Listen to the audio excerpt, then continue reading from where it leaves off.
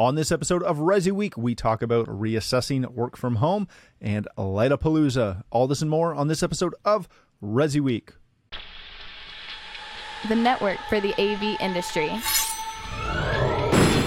What are you listening to? This is AV. This is AV Nation. This is AV Nation. This is ResiWeek, episode 314, You're an Asset. Support for AV Nation is brought to you by Atlas IED, innovative audio solutions for every business environment. Welcome to this episode of ResiWeek. This is your weekly roundup of all the latest news and stories for the residential AV industry. I'm your host, Matt D. Scott for AVNation.tv. And this week, I'm pleased to be joined by two of my good friends. First, we have Mr. Bob Archer. He is the senior editor at CE Pro. How you doing, Bob? Great. And yourself, Matt? I'm doing fantastic. Thank you for being here, my friend. Then we have Mr. Richard Fregosa. You know him as Uncle Richie. He is the principal at Fregosa Design. How you doing, Richie? Mellow West Coast greetings. Good to be here. Thank you for joining us. Freezing here. Glad about that. It's freezing there? Is not. I was going to say, it's beautiful up here. It's 20, 22 degrees Fahrenheit, blue skies. It's a bluebird day, my friend. I went out the other day. It was, I went skiing by myself for an hour and a half, and it was 5 degrees, felt like -3. Glorious. I was in my happy place. I thought of you the whole time. Bob knows what I'm talking about. All right, gentlemen, let's kick this off with a story that comes to us from CE Pro and Dan Farcy. Is it time to reassess the work from home and hybrid work movement? This is a wonderful article from our friend Dan going through a lot of aspects of work from home and what it's going to look like in the future, as well as the hybrid aspect. He has a great conversation with Rachel Rouse, who's the director of interior for the Dallas office and the principal at HOK. Bob, I want to start with you on this, and definitely go read this article. I don't often or always tell you to go read the stinking article, but go read this one because it covers a lot that hasn't been approached in this manner before. But what I wanted to talk to you about, Bob, was as you read this, as you look through this, and as you look across kind of the landscape of what the model of work looks like right now. Obviously, there's a whole group of working people who don't have the option to work from home. But for the portion that do, right, we're really stuck in a weird expanse right now where there are people that want to continue to work from home. There are people that want a hybrid option. They want to go in 2 days a week. There's a lot of people that want to get just thinking back to, I don't want to say back to normal, but they want to get back to that routine of waking up, having breakfast, getting a coffee, going to the office, and then coming home. And they want to get back to that. And then there's the whole aspect of management that may want some form or fashion of any or all of those situations. What's the divide here, and what role, if any, does our industry actually play in this?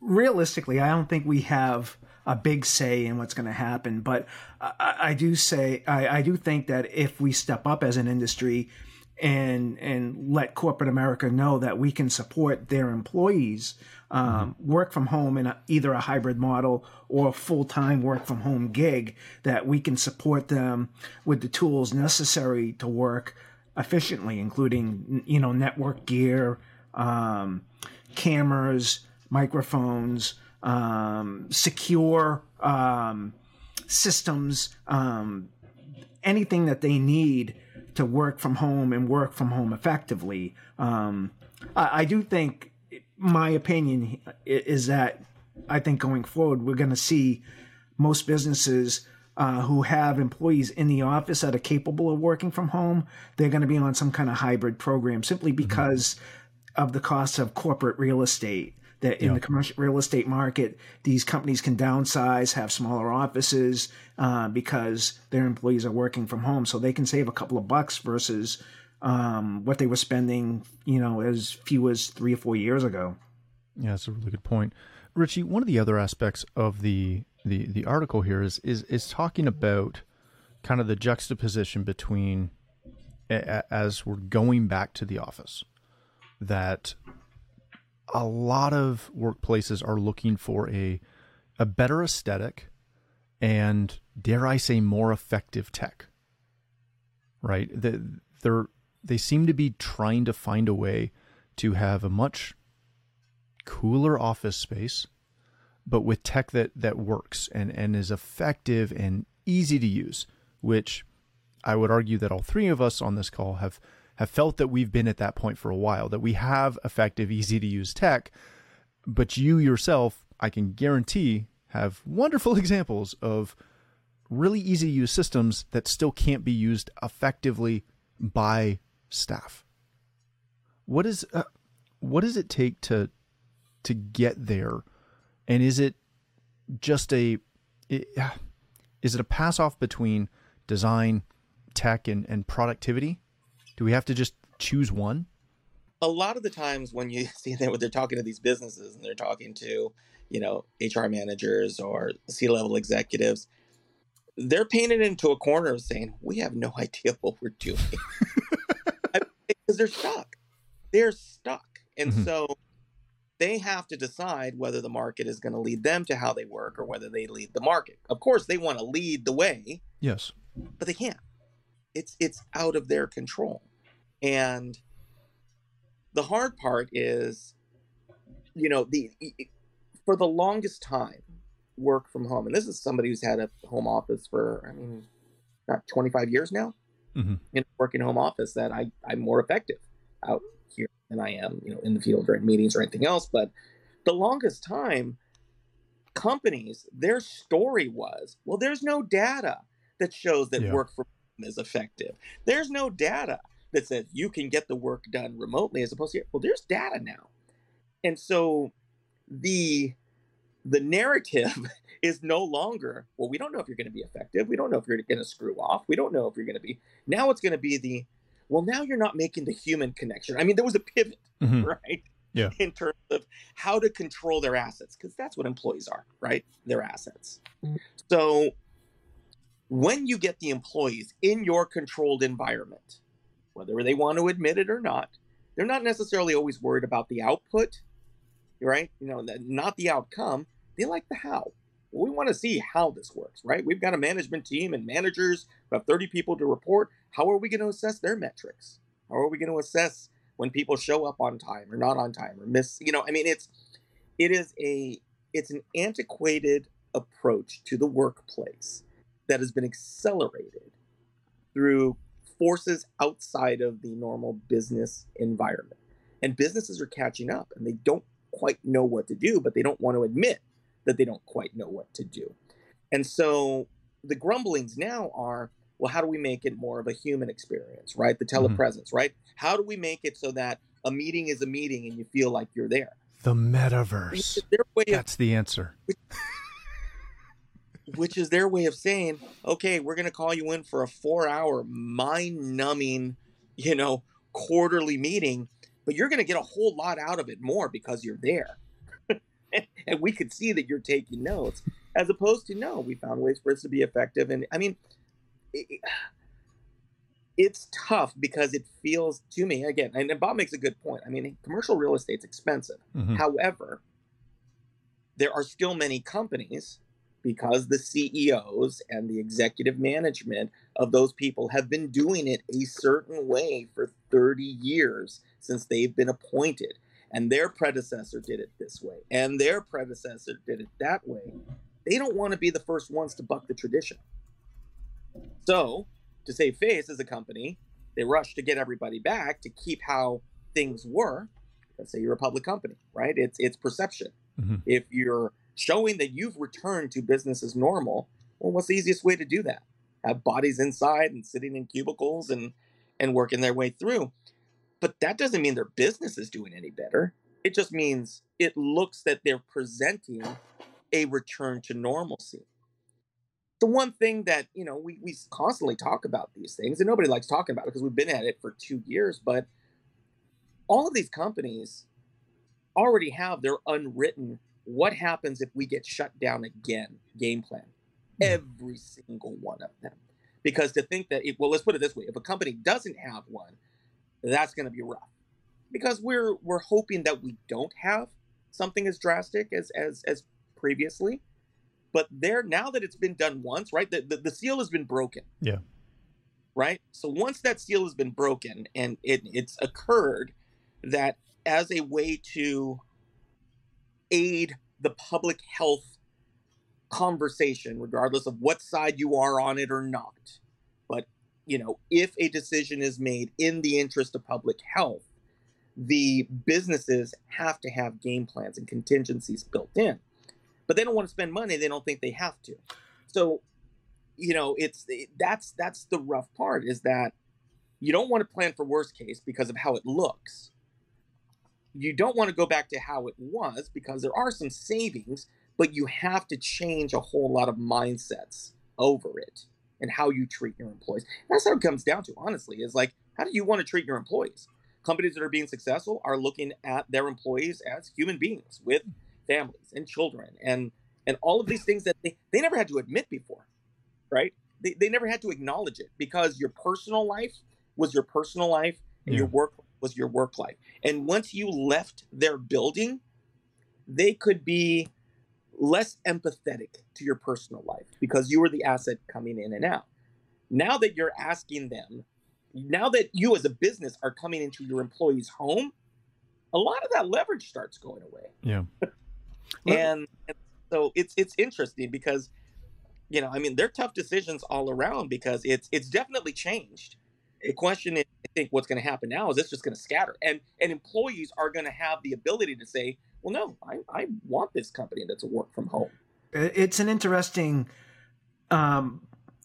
topic right now, simply because, from what I've read, a lot of younger people out there are really pushing for work from home and hybrid work environments. And you might get this old staunchy CEO who might say and be adamant, oh, I want my guys in the office, and the younger people might be pushing back. It could be work from home and hybrid work office places could become a selling point to attract younger talent into these businesses. And it could really hurt some of these older companies that kind of set in their ways.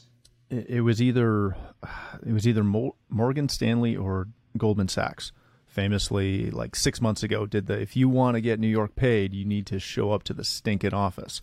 He didn't use stinking, but this is my show, and it's me, so that's what happens. Let me ask you a completely side question to this. We know that there are 3 documented learning styles, right? Rich, you should get this because of your wife's work in education. We know that there are 3 different learning styles, that every child is one of 3, essentially. And that is how you learn best. Are we going to start to see a push to determine who is effective on the workforce in their different working style? And will that come into play? If they can't attract quality employees, yes. All right. I think that Bob brought up a great point, which is you have let's just talk corporate America. Let's not talk small businesses. Let's just talk corporate America. And I realize this is a Resi show, but I like this conversation, so we're doing it. People in Resi are going to be working in these businesses, right? Exactly. So it all comes down to these are going to be the employees of these corporations who are going to be buying the goods that we're trying to provide. Yep. That's kind of how I'm putting those dots together. I'm with you. And it ties into the next part, which is that you have a generation of business leaders. Let's just say they're my generation, a little bit older, maybe the generation past me. But you're talking 50 to 70-year-old men great percentage of them. Yep. Who had a way of doing things, and just like you said, Morgan Stanley's a perfect example, right? This is the way we do it. This is how we've made our money. Kick rocks, right? Mm-hmm. And everybody who went through business school up until recently was faced with, okay, you want to go to a big five? This is what you got to do. You got to pay your dues. You got to do this. You got to do that, right? You get to go through the meat grinder. And Bob made a perfect point. This new generation of workers coming through, and not even from four-year schools, entering the workplace, who have an entrepreneurial mindset, who have access to side hustles in a different way and business models in a different way, who are coming in, and these new employees are coming in saying, no, this is absolutely about my mental well-being, about my quality of life. And it was funny, I was reading something the other day, the stigma of job hopping is gone. Yeah. That is a remnant of my generation, right? Where if you had holes in your resume, or if it showed you going from place to place, that was a black mark on you. That no longer applies. This generation coming in goes, I don't care. I was constantly looking for the next opportunity. And so I'm not going to be up to these businesses partially. I think it's going to be, that decision is going to be made for them because of their employment pool. And I think we have to remember that your generation,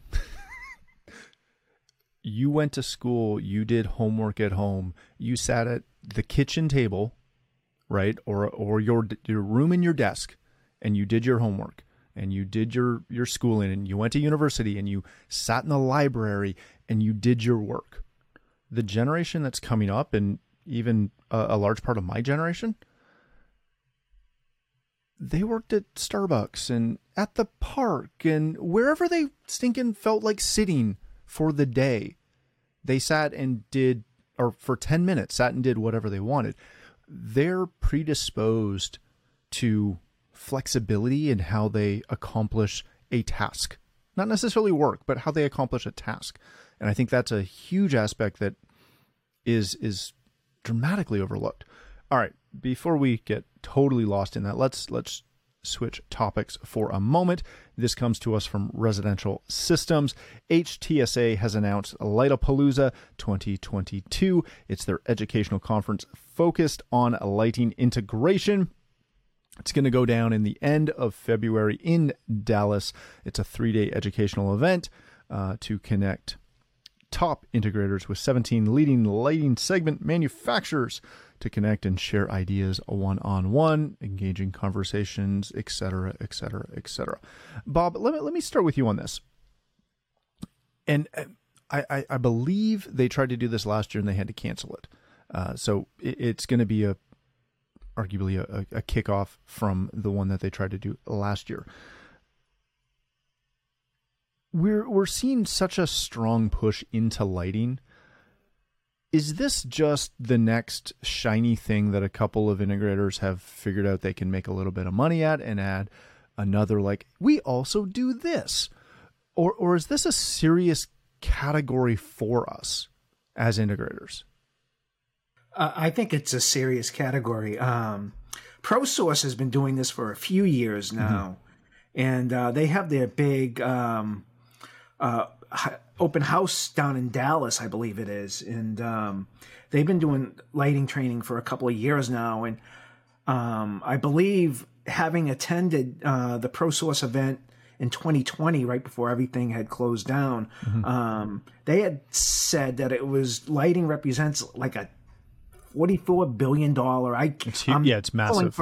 It's massive. And their hope is that we're able, as the integration industry, is to get a small piece of that, which is, tens of millions of dollars. Yeah. And so, based on those numbers alone, you'd have to say that, no, this isn't a fad. This is going to be a long-term thing. And based on what I see, at CDR and through my employer, Emerald, I don't see it going away because it ties together so many industries, the design industry, the building industry, and it's a great way for integrators to network with these other industries and not only do lighting, but other systems as well, AV, networking, the whole ball of wax. So I'm not going to throw you under the bus necessarily, but I'm going to ask Richie a question to kind of counterpoint your statement there. Walking into a project where an electrician's on site, and yes, it's a huge market, there's lots of opportunity, and to show up and say, I know you spec'd a bunch of stuff, but here's what we're going to do, doesn't always make friends, doesn't let you connect. What I wonder and what I question is, for the average integrator, what are we actually bringing to the table when we come to a lighting conversation? Are we bringing, like, obviously there's an integration side, but we've been integrating with lights from a control standpoint for years. What are we bringing to the conversation when we start talking about lighting design and lighting fixtures? Anything? So, that was the heaviest that we've had on this show in months. Artistry and my craftsmanship, and my secret sauce, and we always stop when we have the first conversation, which is, you're in the construction industry. First, the minute you're in a house, you're in the construction industry. As such, you need to play with all the other kids in the park nicely. Now, integration has been an interesting word, because for 30 years, it was only a word that was used for a select number of individuals. We may have been doing integration for decades, but it was for a small percentage of people who understood it. If you went to somebody on the street and said, yeah, I do integrations. Oh, you do irrigation. How cool. I got a question about my flower pot water. Start working over here. Can you come on by? It is different now. And part of it has become because of the DIY movement, because of what you see in a box retailer, because of what you see in, a Lowe's or a Home Depot. So the integration side of things that the CI channel brings is, I know that your electrician specified this. You need light. However, you keep seeing all of these commercials, or you hear about things, or you see these ads on the internet, about Agatha, turn on my lights to pink, Agatha, turn it on to yellow, right? These are things you're asking for. What Tom, and again, Tom Doherty is a big part of this too. He's one of the OGs, right? We started when we were all mad scientists. And so their approach is, you need to learn this, number one. And that's part of what they're saying, is that this is about education. Okay. This is not a ready, fire, aim situation. And that's speaking to exactly what you're talking about, right? Is they're not saying go half-cocked into a house and just try to rush over everybody. Learn where your niche is, right?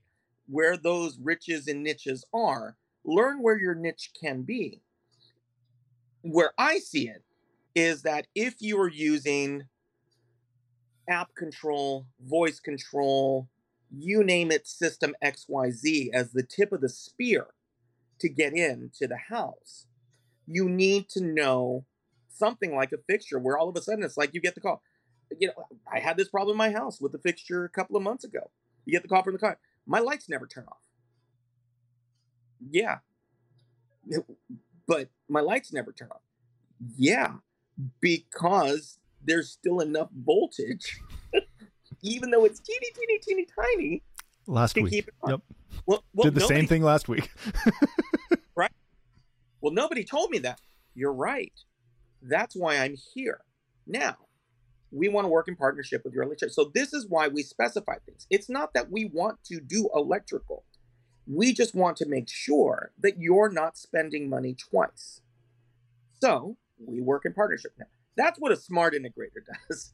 And that's what HTSA is trying to say, which is we want to leverage you to get a taste of this business and hopefully not, upset everybody while you're doing it as an advocate, taking the step back. Here's the result. Here are all the things that you've been sold about what the future means. Well, based on this fixture, it ain't happening. Now we got a choice. I can sit there and say, I told you so, and charge you twice, or I can come in and say, we have solutions, and we'd like to work with you and your team on it. And the electrician's going to go, okay, cool. I don't got to sit there and complain about it, right? It's a tough one, but it comes now from the fact that there is a much larger pool. Mm-hmm. Your sales figures may not be as high on a project. So you may have 3 or 4 clients who are at a lower cost of entry. That's why it's super important to be able to come in accurately and sell it, because again, your margins are different in this industry. And so, again, I fully expect Shadapalooza 2023 to happen. I fully expect, Irrigation Palooza 2024 to happen. But what this lighting is low-hanging fruit in the sense that you can very quickly and cost effectively reach a desired result with your product mix that you already have. Obviously, if you're in this industry, you're either selling a simple remote control, RTI, a URC, whatever it is, right? There's layer 1. Guess what? There's integration controls in those things now. You move up to the next step. You got Control 4, your Crestron, Savant, who have you. There's another layer in. But it all still comes back to, you can have the most phenomenal control system there, but if that light don't turn off, it ain't your fault, but it's still your fault. Mm-hmm. And so that's what I see this as a way to say, hey, look, how many integrators know that you have a minimum threshold of voltage, that 0 doesn't mean 0. Yeah. If you think 0 means 0, that's not how it works. That's not how electricity works. It's, that's killing a circuit. Oh yeah, it'll turn off, throw the breaker. Residual voltage. I think it's important for integrators to use these support services that these buying groups are offering. Any integrator could buy lighting product at this point and throw it up and be like that electrician throwing in-wall speakers around everywhere and saying, oh, I do home theater. Well, it's almost the same, but these buying groups are offering support services to help integrators with the design and specification of lighting products. So, homeowners can get the right products to do the right application and meet their needs. So it is a long-term answer. I'm going to echo that, and we'll wrap it with this. And this is my soapbox PSA moment. If you want to play in lighting beyond controllable, dimmers, right? You want to play with fixtures, go take some buying group courses, go take some CEDIA courses, go take an ALA course, an American Lighting Institute course. Go get your little butt certified and understand the principles of light and the principles of design. Because one of the easiest ways to prove your worth in this is to have more knowledge than those other people on the floor that you're talking to. You don't have to throw it in their face, but if you can understand why you're putting a light there and what that light's going to look like before you sell it, that is very easy to prove to your client and show your client what you're doing and why you're doing it and why you're speccing something that, according to the electrical world, we got the same thing for $9. There's a ton of money to be made in that vertical, but only if you know what you're doing. So go actually learn, please, for the love of God, because I'm tired of pulling your stuff out. Not that I've ever done that before, like last week. Gentlemen, thank you so much for joining us. Bob, if people want to connect with you, learn more about CE Pro, follow you on Twitter at BobArcher2020. Where else can they reach you? Thank you for asking. Yeah, normally I bumble through my Twitter account, but I did a few months ago join Instagram, and on Instagram, it's BA as in BA1, the number 1 Boston. So BA1 Boston on Instagram. I'm going to add that to your thing for me. And I remembered it. I love it. I love it. Mr. Fregosa, if people want to connect with you, learn more about Fregosa Design, where can they do that? Bob, can I say I am just so glad that you didn't post your OnlyFans account when given that opportunity. That's only for my close friends. Please don't search that. I don't know what you're going to find. Now, as far as mine... I don't want yours either. I don't want anybody's. Stop it. If you'd like to see my business dealings, you